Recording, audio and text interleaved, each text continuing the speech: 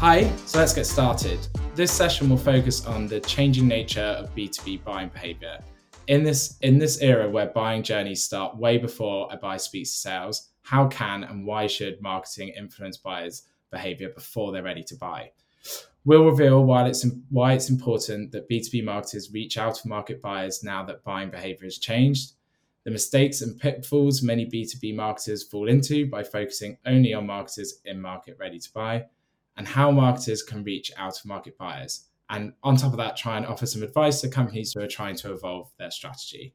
With me, I have Amrita, who joined as Superside's first marketer and as a VP of marketing to lead the marketing function. Superside is a crowdsourcing design and advertising company. Superside provides web and mobile design, digital ads, and marketing design services. Give us a quick summary of Superside and Jan, I suppose your role. So yeah, Superside's a bit of a case study in positioning, so it could be fun to kind of dive into it.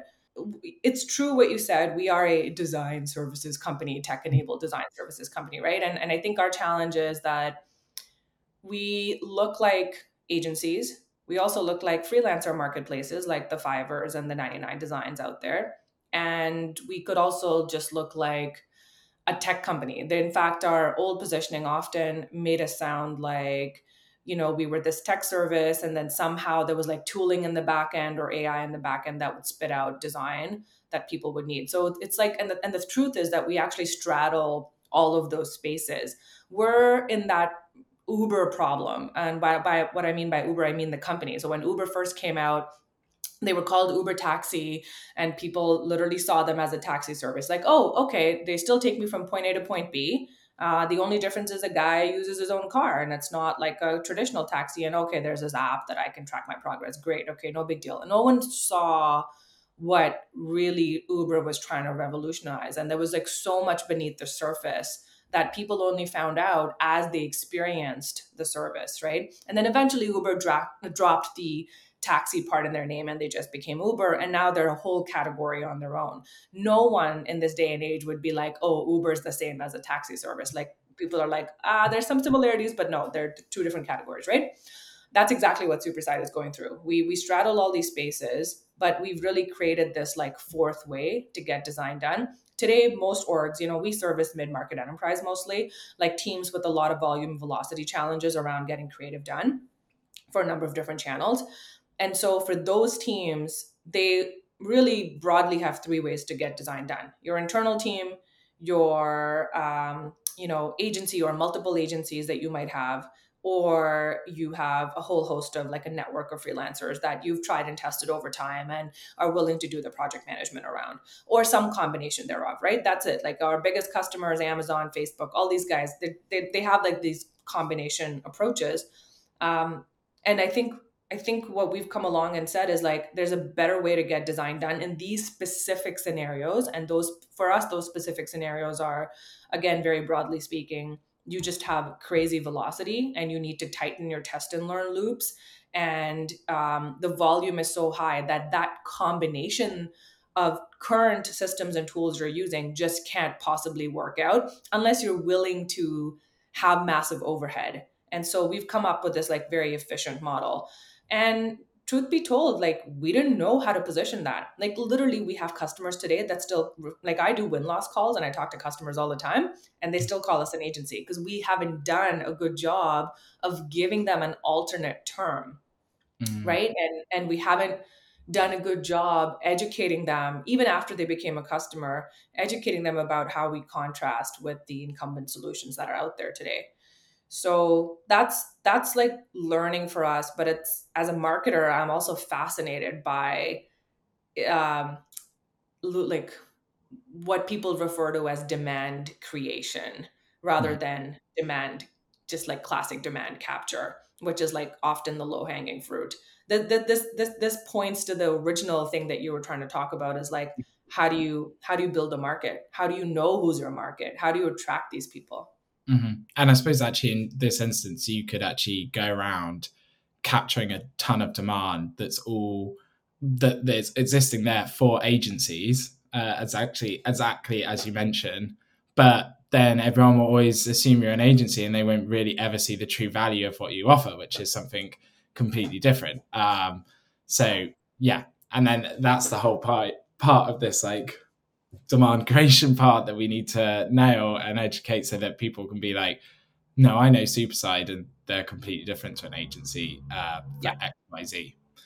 Yeah, exactly. So like the design subscription space is sort of what we've been pioneering. And actually, interestingly, there's been a whole crop of pseudo competitors that have come up, which actually validates that there's a need for something like this. Their models are quite different than ours, so we still have a huge amount of differentiation there. Plus we've gone up market and we service slightly different markets than those competitors. But it's kind of interesting to watch that happen. Like in 2019 when we first started the company, like there was nothing, that we were the only people in this space, and now there's like at least 10 or 12 that I can rattle off. So there's, that's proof in the pudding that there is a problem with the current models, and that people are looking to solve that. They don't know what the solutions are, but they feel the pains of it, and there are these companies now try to solve that for different parts of the market. Yeah, awesome.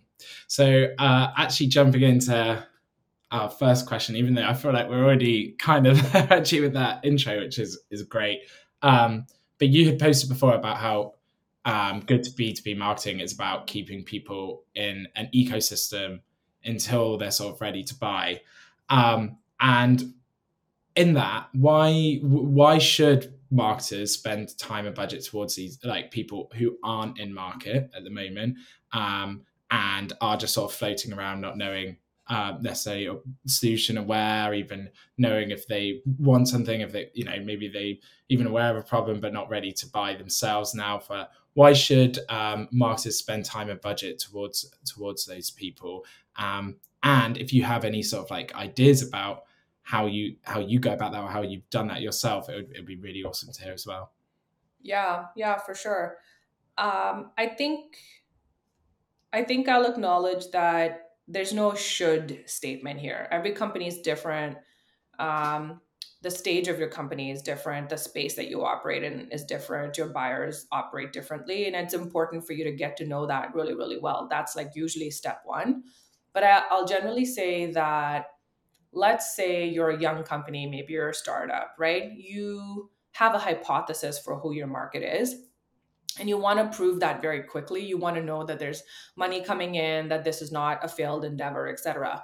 There I would say you almost default to this like demand capture mechanism. So you just like try to capture as many deals as possible. So an example of that, like you gave earlier, is like, hey, someone's looking for an agency, maybe through search. Maybe Superside jumps on that and tries to capture them. And you use that as a learning opportunity to know, oh, can we reel these people in? Can we position ourselves differently than an agency? And can we win those deals, right? So that's the demand capture mentality. There's latent need. Someone's gone out there and done a search, and you're jumping on that. It's very opportunistic. But I think as a company matures and as the space matures, particularly if you're like in a somewhat crowded space, no matter the size of the market or what you estimate the market to be, you kind of have to go out there and do like a lot more upfront edutainment, education and entertainment um, to get people to, at least at the very core, at the very base level, understand that there is something else out there. They may not want to understand the details of it because they're not there yet. They may have no curiosity just yet, but just in the back of their mind, you're trying to put the brand in front of them. You're trying to put your company name in front of them. Maybe there's a term or a category name or something. You want to try to like float that in front of them and keep that top of mind, so that when they feel that pain, whether they feel it or their peer feels it or someone on their team feels it, when that happens, they're like, oh, there's more here. I need to investigate this. Even if they don't remember your name, right, or your .com, that's okay. But they should kind of have this like check in their mind to say, oh no, I don't need to go down the standard route like this. I don't need to follow the status quo. I need to go look at what else is out there. And that's where you can influence their buying criteria. And that's where you can actually influence and create a bit more of a compelling event for them. An example of this, just like anecdotal story, is someone joins our team from this company, Hotjar. And I just asked him in the interview process, like, hey, how'd you hear of Superside? Because he had applied inbound for this role. Mhm. And he was like, oh, I had this pain. So he describes one of the common pains that our content marketing buyers have. And he says, I talked to my manager and he said, oh, for this specifically, you should look at a design subscription company like Superside. So the manager knew that a typical incumbent solution like an agency wouldn't solve their problem. Something about the way that this guy described the pain helped the Mhm. manager quickly say, yeah, I don't think you need an agency. I think you need a design subscription solution. And that led this guy to superside.com. And that's how they bought us, right? So that's exactly what good demand creation is. I use that term loosely because it means so many things, but we did it in that instance, at least we did a good enough job convincing somebody that you don't have to follow the status quo. And that's all you need sometimes. And I think it's actually really interesting that you said they don't actually have to remember your .com. So like, and that can actually be like the split between what brand is, and where that there's a huge overlap between demand creation and brand marketing in general. But there's also this like differentiation, isn't there? Like actually the demand creation bit is like just being like aware that even a solution like that exists, that it's different. Like even even if your competitor's the ones who've actually created the demand from that sort of like you can capitalize that on. Capitalize on. Yeah, exactly. And I feel like the same happens for us in Cognism, right? Like previously, no one really knew that. Like, I mean, this is like maybe 10 years ago now, but everyone was buying lists of data, and then all of a sudden, like you've got big competitors like Zoom Info coming up, and they actually create this idea that now that everyone, people are fully aware that you can have like a managed service for it and access all that data yourself in a platform. And then that's that exact sort of process. And then we could like leverage some of that demand that was already created. Yeah. And then the brand marketing side is that different bit, right, where people can can then come back and like think of that problem and then think, I don't know, Superside or Cognism, but they kind of work together at the same time. Yeah, totally. And I'd say like it's all like compounding efforts, right? Like you're not going to do that overnight. You're not going to figure it out overnight, but over the course of a few years, if you do it the right way and you can create the narratives of where the differentiation lies, that can really help you. I think that's key. It's so crazy to me. Like I've been interviewing like crazy for a few key roles on our team. And, we've talked to people from big brands like Spotify, and we've talked to people from like itty bitty startups and like the whole gamut in between. And it's nuts that not enough people, not enough marketers think about differentiation. Mm. And maybe it's the word that is kind of like, maybe it's like a low key thing that you don't think so much about it, or you think in terms of features or something. I don't know what it is, but you can differentiate yourself from the entire wolf pack with like a couple of like simple keystrokes. And yeah, I just want to I wanted to shout that out. I think that's like a key lever for creating this demand piece. Yeah, yeah. So also in another place you talked about, and I think this is interesting to other bits you've spoken about as well. Sort of like this idea about going after the short term conversion or the long term conversion, which kind of like fits into, I imagine in my head like a short term conversion is, are you pinching your competitors' traffic via Google Ads, or are you educating the market long term to get that long term conversion, as you name it, like so someone who's maybe learned about you sort of like slowly over time. So I'd be interested to know like what you think will happen to companies that maybe focus too much on those short-term conversions. They're like quick wins, to those people, companies that are investing in the long-term conversions themselves, and like what the benefit and the balance between the two is. Oh man. And like big question. I mean, also a very touchy subject, right? Because uh it's easy to measure the short-term conversion and pat yourself on the back. But I think if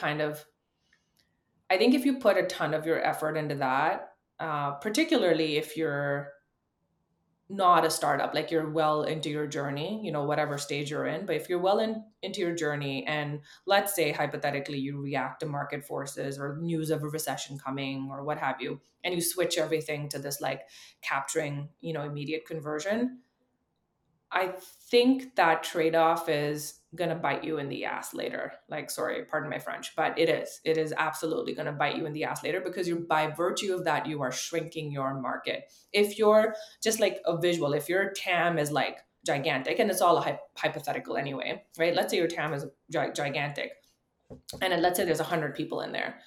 By only focusing on those that are like ready to buy or like immediately know what it is that they're experiencing in terms of pain or the vitamin that you can give them, that might be like 5 people. What about the 95 people that are out there? So you kind of can't stop that particular, flywheel. You kind of have to keep going, so that, you keep pulling 3 more people here, 4 more people here, 5 more people here. If you just focus on the short-term conversion, then you're kind of like leaving the fate in someone else's hands entirely, even if your TAM is massive.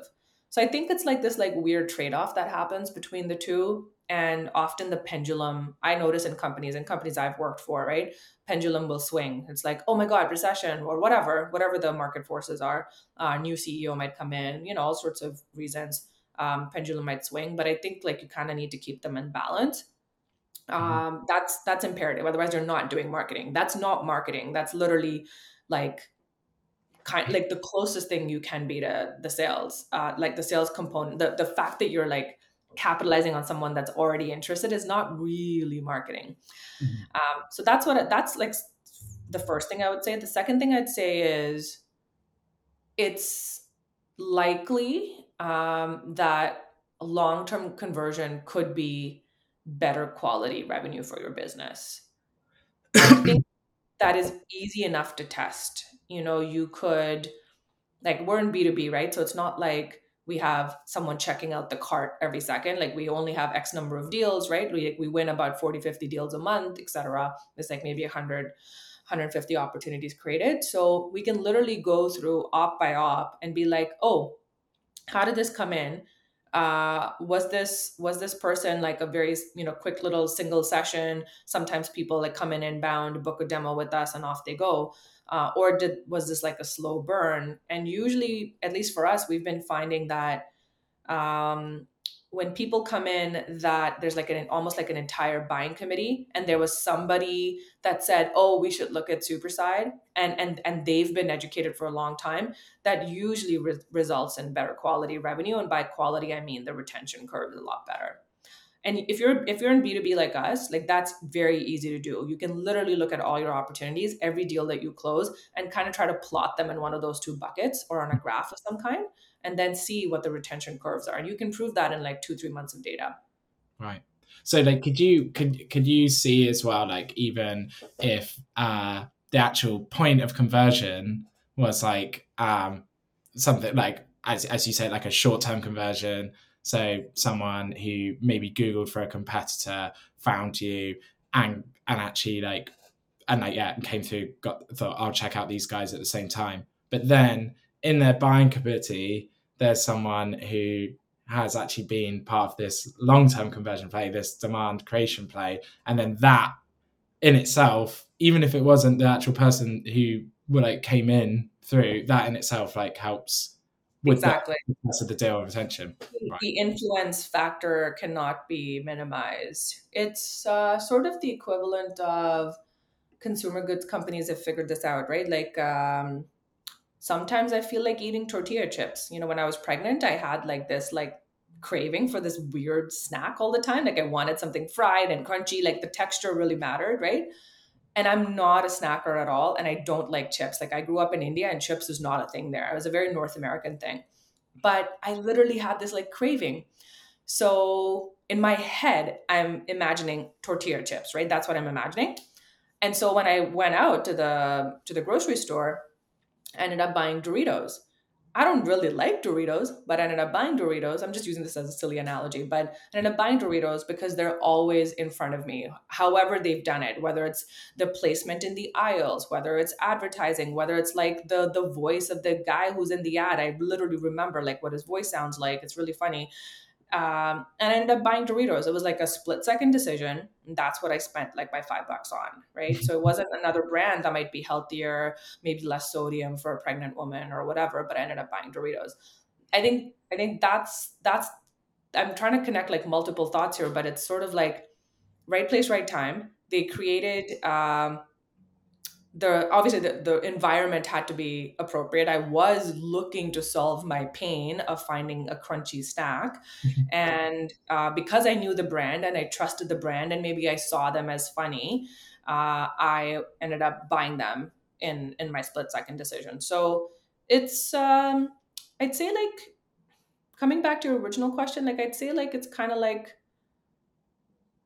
the back of my mind, the influencer in this whole situation was knowing that if I bought this giant pack of Doritos, it wouldn't just be me that would enjoy it, but my husband would also enjoy it because he's a snacker and he likes Doritos.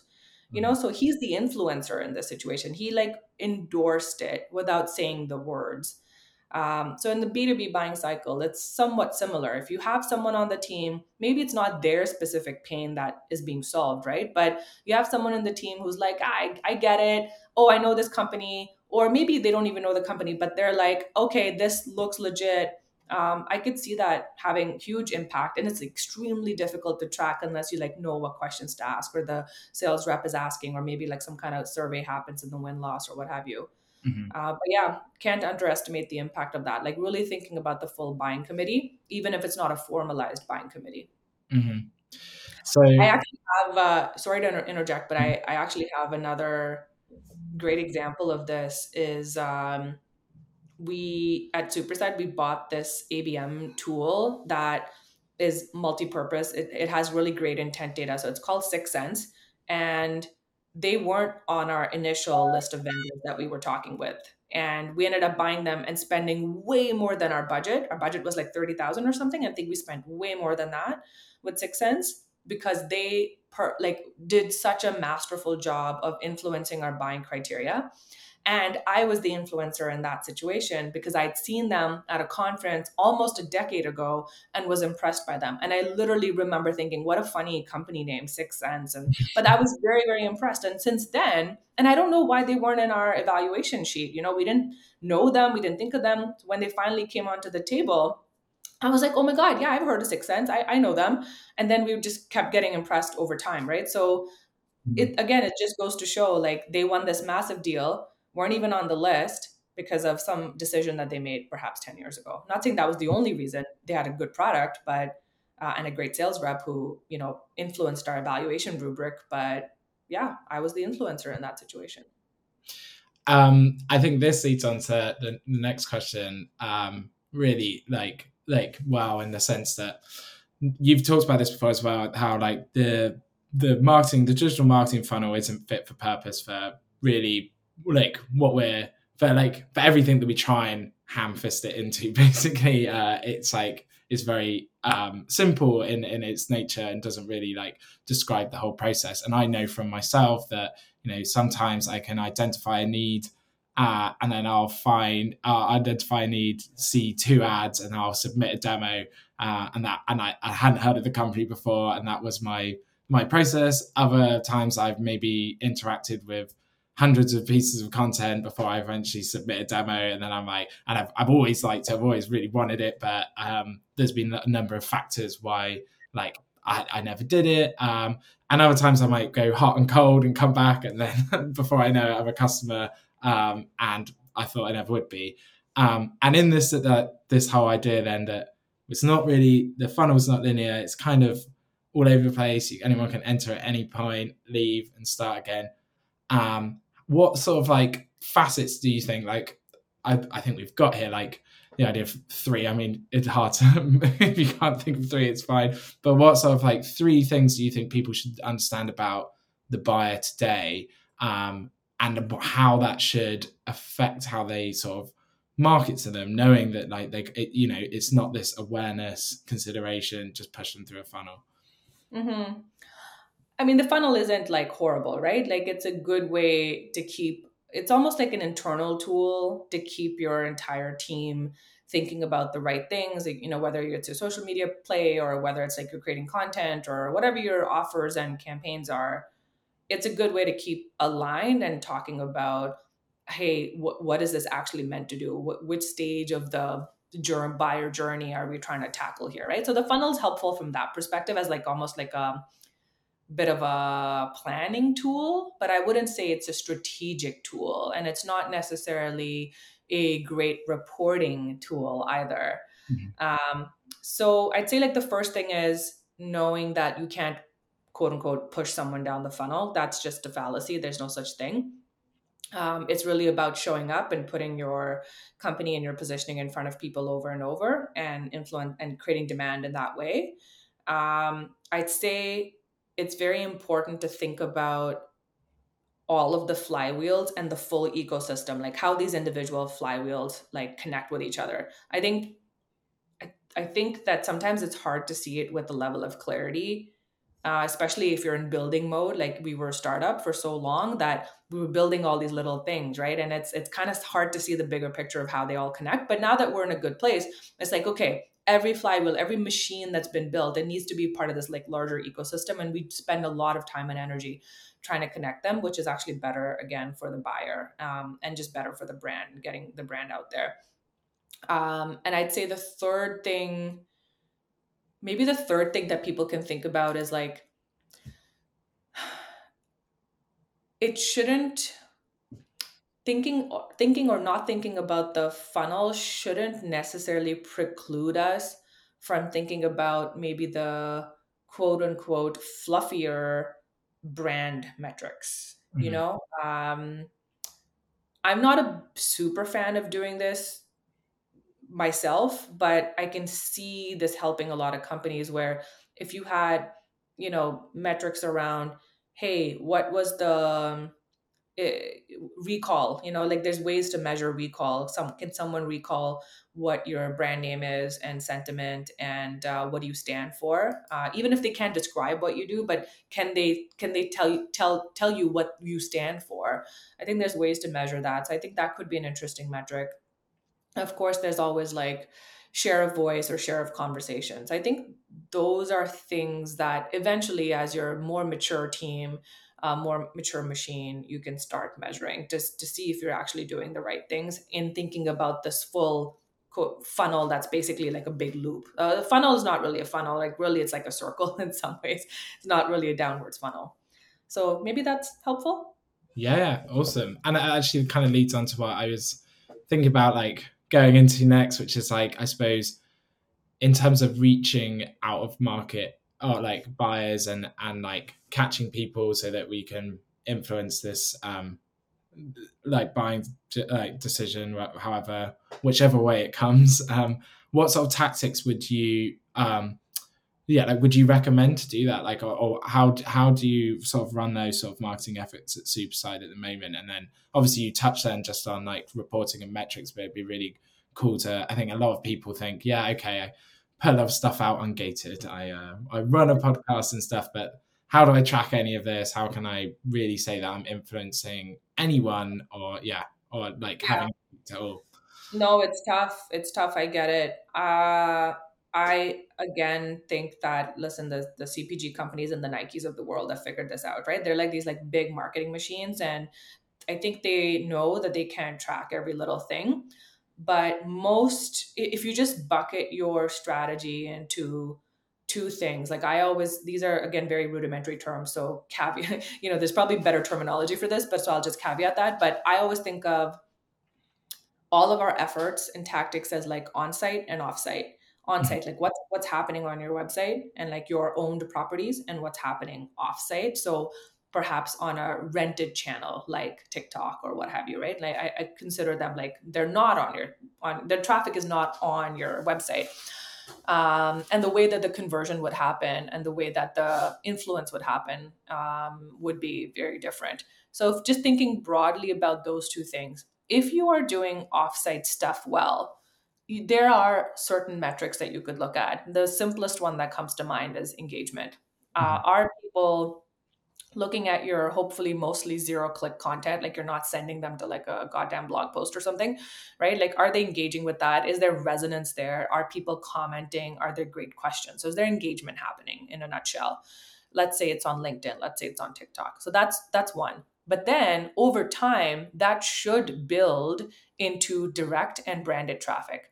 So over time, again, if you're doing a great job, and I'll say this for Superside, we were able to grow our organic traffic quite wildly in 2022. And a big chunk of that was actually like people actually searching our name brand. Like people are searching Superside, right? Or they're typing in superside.com. So that's the direct traffic. How they got there, I don't know. GA's look back window is only 30 days now. So you have no idea, even if they were, cookied or what have you, that data is lost. But what I can tell you is the word of mouth machine or the brand machine is working. Mhm. So, and I would attribute a lot of our offsite activities and being able to do that. Mhm. So that those are like two little tricks there. I'd say the third thing is like when you think about on-site, every company wants to provide a great buying experience to their customer. Of course, they want to do that, but I'd say very few of us think about every possible entry point that someone might have and curate that experience. Like, I don't think we do that particularly well at Superside. It's going to be a huge project for us going into this year. Mhm. And the impact of that is not lost on me. So that's another area to investigate is like, let's say somebody's finding you, let's say people are finding you in droves through one blog post that's really not set up to convert. Okay, great. Use that. How do you create that amazing experience? How do you lead the horse to water? What do you want them to read next or consume next that would get them one step closer? And really thinking about that. Mhm. And what sort of things, just out of interest, actually, like what sort of things have you tried? And I'd love to know how like you got to the point of like your huge uptick in organic traffic, direct to you, and what sort of, also on that, I suppose, what's next on the like agenda? What I suppose what other have you seen maybe other companies do that you're like, I really want to try that. This is in the plan. Like, Yeah. yeah. Yeah, no, so we've tried a whole bunch of stuff and some of it's failed, right? And there's like different levels of experimentation. But last year we said to ourselves, okay, we're going to go all in on some of this offsite stuff. And so we prioritized YouTube and TikTok as a channel to exploit. We had nothing. We had nothing, like zero. Um, Fast forward to today, we did decent on YouTube. We have 3K subscribers now there. And, our videos actually get watched through search a lot, which is helpful. And we've actually embedded those videos onto our blog post, which actually gives the blog post search lift because they're being watched. So it's like one big amazing flywheel, right? So that's worked out beautifully. It's not like they're being watched in like the thousands or the millions. Nothing's gone viral in that way, but we've still seen the impact of that. Mhm. So YouTube worked out. TikTok did not work out. We know that to like really nail TikTok, you need high velocity content, lots of it. You got to test a lot more. So we weren't quite set up to do that, but that was an investment. And we also kind of prioritized in the second half of the year on going on to other people's podcasts, like this one. Mhm. Historically, we would either not get asked or get asked and just say no because of time strapped or what have you. But we've been kind of on this like podcast tour, like our CEO and I, and that's probably helped with some organic traffic. I know of at least one deal that we have won in this way because someone told us in the sales notes. They were like, I heard Amrita on Dave Gerhard's podcast and I loved Superside's concept. And now they're like a close one deal, right? And that whole journey took like 20 days. Like I looked at how he came in, what he did, how we signed the deal, 20 days. Like that was amazing. So yeah, I'd say those are the three tactics that we prioritized, two of which were successful and one which was not. And then going forward, we have paused on TikTok for the moment. We're going to pick it up in the second half of the year once we're like better staffed for it. Mhm. And going to be on the Superside plan ourselves to help figure that out. We have like this amazing social video offering, so that team is now in place. And I said like earlier, we're really prioritizing the buying experience. We want to make sure anyone that's coming to the site, all the entry points are covered. It's almost like if we think about a fortress, and it's Mhm. like how would someone get in? There's a front gate, right? Someone comes to your homepage.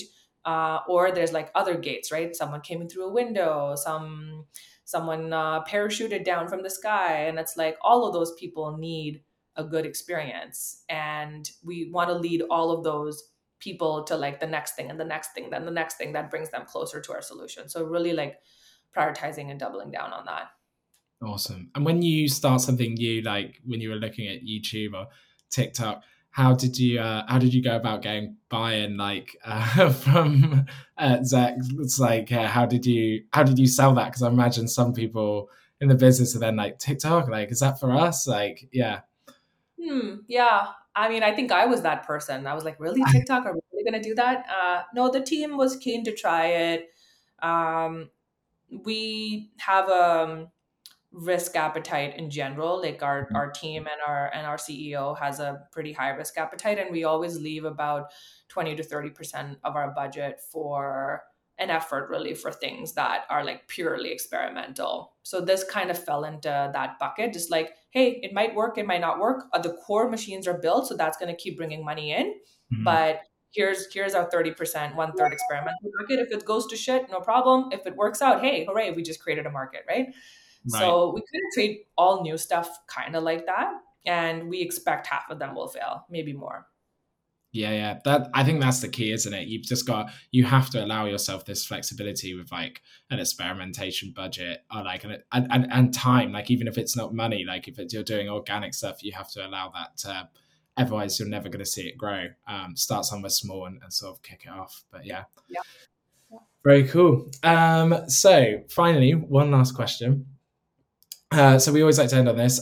What's one thing that you would tell a marketer now to start, stop, and then continue? So based on the current landscape, how you see it, what would you say? Like, stop right now, start doing this, but continue doing this.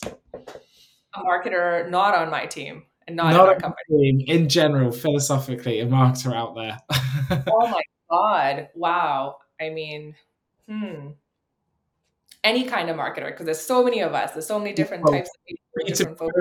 in B2B, let's say, and then yeah, and like you're advising, like, based on the landscape as you see it, what are something that's, dead, it's beginning, and is still going. Yeah. Um, I'm trying to make this actionable, but just bear with me. I'd take it back to something I originally said in this podcast, which is like really hone in on your differentiation and don't give up on it. I think Mhm. that's key for any type of marketer, any level of marketer. I think there's so much noise out there. Like, really, when you think about competition, you're kind of competing with everybody, right? It's not just your literal competitors. You're competing with everybody for attention, and like, you guys sell to marketing and we sell to marketing, and I bet we have the same buyer personas. Like, there's probably a lot of overlap. So in some ways, Superside and Cognism are competing with each other for that attention, for that share of wallet, so on and so forth. So really like hone in on the differentiation and really try to create like a sense of urgency of why this and why now. That never goes away. That's like a fundamental of marketing that you have to nail, no matter what the market is like. And I'd say the second related thing is stop, or resist, I should say, not stop, but resist being over optimized or over indexed on the short term conversion stuff. It's nice to have money in the bank, and yeah, maybe it'll give you a couple more months runway. And sometimes you want to put your eggs in that basket because you literally just need a couple more months. But it's not going to make a market for you, and you need to think about revenue building like a bit more like medium to long term. And so resist the urge to kind of go all in on the short term stuff. So try to find that balance for yourself. Try to use your budget, your time, your resources in the right way. So that's the stop.